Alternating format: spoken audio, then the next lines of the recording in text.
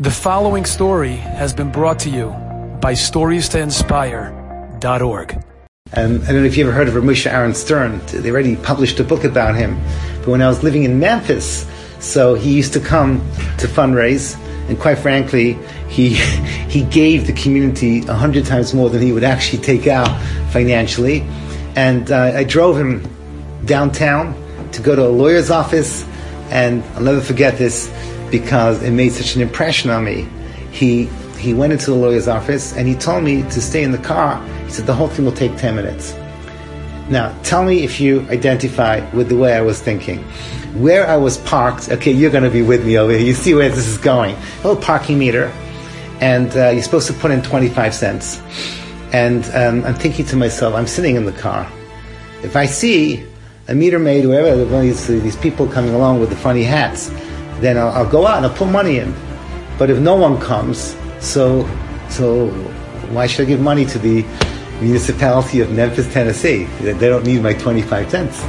So I sat in there, and 10 minutes later he comes out. And he did this so smoothly, thinking I did not notice. As he goes into the car, he takes out 25 cents, he puts it into the meter, that's it, let's go. 25 cents. Donated to the municipality of Memphis, Tennessee by Moshe Aaron Stern. But that's, again, a teeny weeny moment of greatness that shows everything about him. Everything about him is true greatness. That's the nature of all our Gedolim. Gedolim become Gedolim by the little things that they do. And I'm telling you now, because America is so lahut, it's so overwhelmed with people who are charismatic, and you could be brilliant, that's a gift from Hashem. You could be charismatic, that's a gift from Hashem. You could be a person that loves to learn, so you know a ton of information. And you could be a person that knows how to run the system and knows how to give advice. It does not mean that you are anything to do with Torah greatness. Until we see how you talk to your wife, how you talk to the clean lady. Until we see how you like when no one's watching you and you're on your own.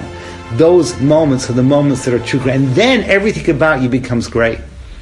If you can do small things with greatness, then you are indeed truly a great person. Enjoyed this story? Come again. Bring a friend. StoriesToInspire.org